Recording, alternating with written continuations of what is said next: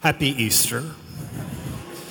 Easter, I hope you know, is a 50-day season. It's the longest liturgical season in our church because it is the celebration of the greatest gift God gives us, the salvation that God brought to this world fully through Jesus Christ's passion, death, and resurrection. We celebrate Easter, the first 8 days actually of Easter in the church, as if it's one long day. So this second Sunday of the Easter season is called the Octave Day of Easter, and it's also called Divine Mercy Sunday.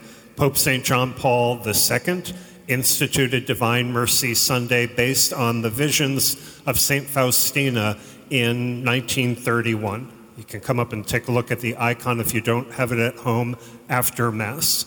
Divine Mercy Sunday. Our Jewish ancestors had revealed to them in a way that no other people on this planet to that point had ever known that God, the creator of the universe, and every one of us, is merciful. God is justice. Justice is whatever every one of us deserves based on how we live, right, wrong. God is justice. Most people who have any belief in God, who created the universe, do have a sense that God is justice. The newness of what God revealed over and over to our Jewish ancestors is that God is also entirely merciful. We just sang that in Psalm 118. His mercy endures forever. His mercy endures forever. His mercy endures forever. God actually sees and cares about every single thing that every human does every single moment on this planet.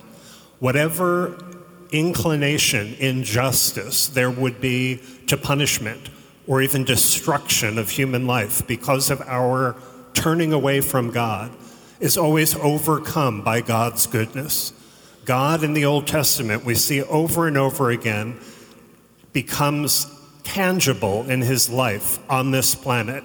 God always wants for us, including terribly sinful people, wants us to be happy, wants us to be whole, wants us to be at peace.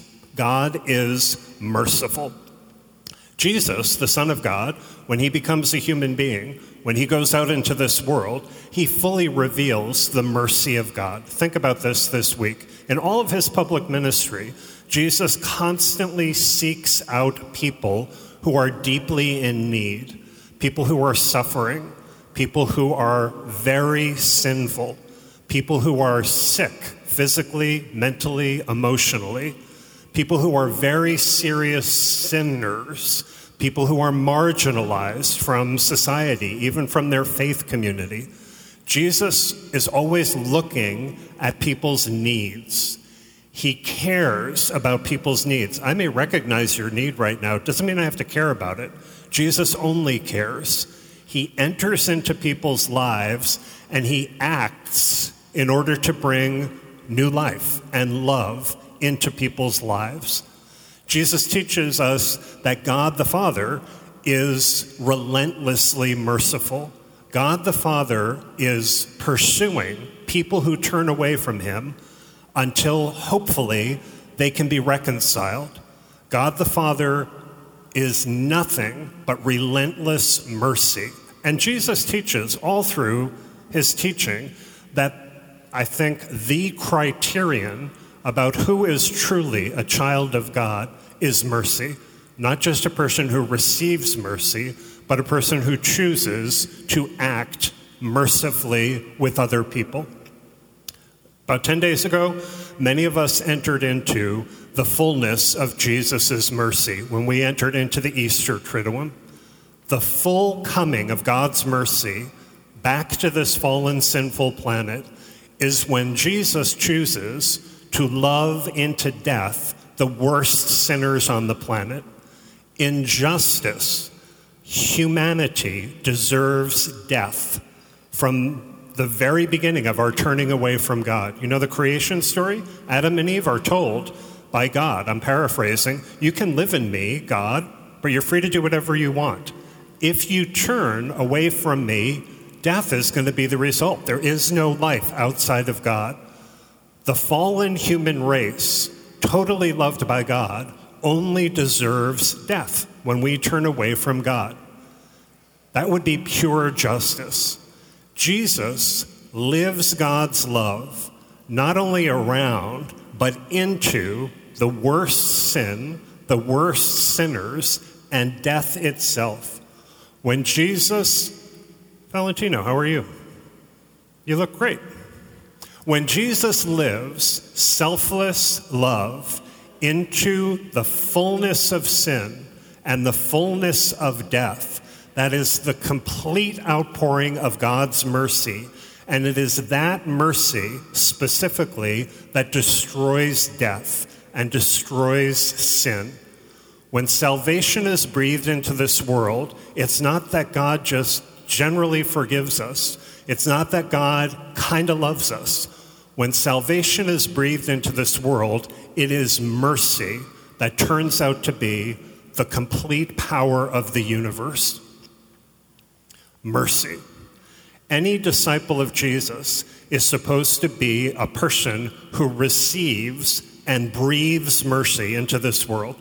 Every octave, every Divine Mercy Sunday of Easter, we hear the same gospel passage, one of the many accounts of Jesus' resurrection, John 20. In that passage, Jesus has risen from the dead already. His closest disciples are holed up in a room because they're afraid of the people who killed Jesus. The doors are locked. Nothing can hold back the risen Jesus. He appears to them in the room. Think about it. Most of these people abandoned him. Peter denied him 3 times when he enters into his passion. In justice, you would think Jesus would respond negatively. All he does is say, "Peace be with you," and he repeats, "Peace be with you." He shows them the reality that he's risen. He only loves them. He repeats the whole thing a week later for Thomas. Thomas is someone, most of us can relate to Thomas. A lot of us really like Thomas, and he's wrong. Jesus has risen from the dead. When Jesus returns a week later, he's the very same Jesus, mercy. He says to everybody again, "Peace be with you." And he tells Thomas, "Come over and do what you need to do," because he needs Thomas and all of them to believe. When Jesus appears in that passage, it's not just about showing himself and wishing peace. The depth of it is he breathes the Holy Spirit into them, and he sends them out into the world to share mercy with other people, to forgive people's sins, and to bind people's sins. Jesus rises for the entire planet, not just for that group. A Christian turns out to be a person who witnesses who Jesus is, receives the power of his mercy, and gets out into the world to live like him, to bring mercy to other people. Mercy is supposed to be the foundation of our entire lives. Mercy is supposed to be what gets us up in the morning, what guides us through the day. Mercy has been on the wane on this planet in recent decades in a major way. Here's an interesting measure. All around the world, if you ask people, what does the word mercy mean? Many, many people of all ages have no idea. They cannot define that word because they've never really heard it, and maybe they haven't experienced it. It's a really interesting reality to me. People don't even know what the word is.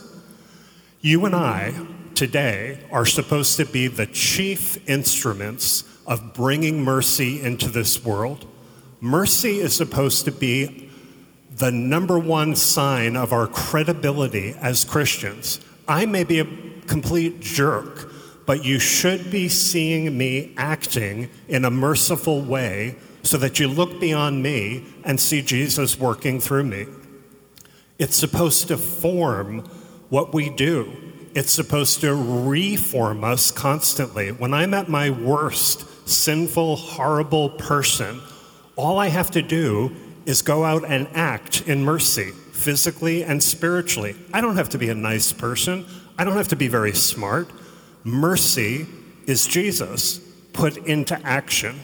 So what I encourage you to do this week is just reflect on this. Easter turns out to be the coming of the fullness of mercy. How about this week? Stop judging people. Just this week.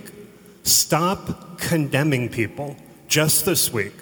Just this week, look for the good in other people. Just this week, look for the need you recognize in other people. Just this week, be an instrument of mercy. I'm confident if we do that in an intense way, we'll really be cooperating with the grace of this season. I'll give you the conclusion, easy from the Divine Mercy devotion. This should be easy to remember. Pray for God's mercy. Trust in the mercy of Jesus Christ. Be the instrument of his mercy. You can remember that this week. Pray for the mercy of God. Trust in the mercy of Jesus Christ. Be the instrument of his mercy this week.